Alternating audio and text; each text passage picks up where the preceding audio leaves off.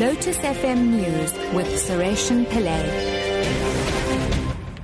Good morning. Police Minister Nathi Nhleko says he's committed to putting an end to the spate of police killings. He was speaking at the opening of a new satellite police station at Ntambanana near Mpangeni in KwaZulu-Natal. 60 police officers have been killed this year. Nhleko says communities are not playing their part in exposing criminals. I think I would hope that we all understand that police killings, they represent the best form of underdevelopment in our society. Because this thing is the same as, killing oneself, in a sense. Because society has got only one tool and one instrument that it can use to ensure the creation of conditions of peace and stability amongst itself. Now, and that's the police. So if effectively that's what they're doing, you're killing the police, you're actually killing society, you're killing yourself. Eskom has issued a warning that it might implement load shedding during the course of this week after 5 weeks of an uninterrupted power supply. It has cautioned that the power system will be tight in the coming days due to the maintenance on the Cahora Bassa hydroelectric scheme in Mozambique. Maintenance is expected to be completed next Sunday. Eskom's Khulu Basiwe. This week, our peers in Mozambique will be doing maintenance on their power station called Cahora Bassa. And as a result, we are not going to get the full output of 1,500 megawatts that we usually get from Mozambique. So we will be getting about half of that amount. So as a result of that, we are saying there will be a risk of load shedding, but it does not necessarily mean that there will be load shedding. Basically what we are saying is just to caution the nation and alert them so that they can help us in terms of using electricity sparingly. Environmental Affairs Minister Edna Molewa says the government has intensified its fight against rhino poaching. She was speaking at the launch of the Know Your Parks campaign in the Marakele National Park outside Tabazimbi in Limpopo. About 750 rhino have been poached this year alone.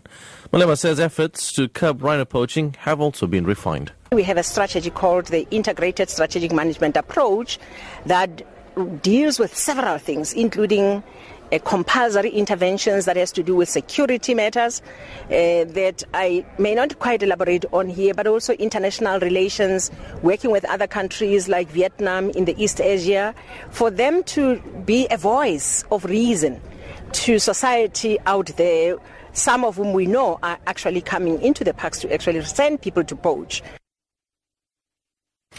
The Mexican government has confirmed the death of two of its nationals after Egyptian security forces mistakenly killed 12 tourists during an operation against militants.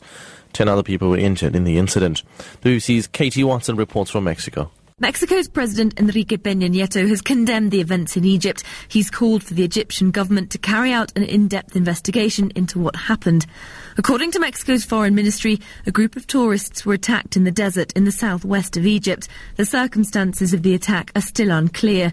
The foreign ministry is in the process of identifying and confirming the names of the deceased, and embassy staff are supporting those who are injured. And finally, a report by international development experts says that the world hands out aid should immediately change. The report says more emergency aid should be given to individuals in cash payments rather than as food or goods. BBC's Naomi Grimley has more. 1 million Syrian refugees in Lebanon, for example, have been given cash cards, which they can use in shops or at ATMs. It's proved popular with local businesses, which see the economic benefits. At the moment, about 6% of humanitarian aid is delivered this way, but now a panel of respected experts is recommending that's dramatically increased. Top story at 8 o'clock. Police Minister Nathi Nhleko says he's committed to putting an end to the spate of police killings. I'm Sureshan Pillay, back at 9 o'clock.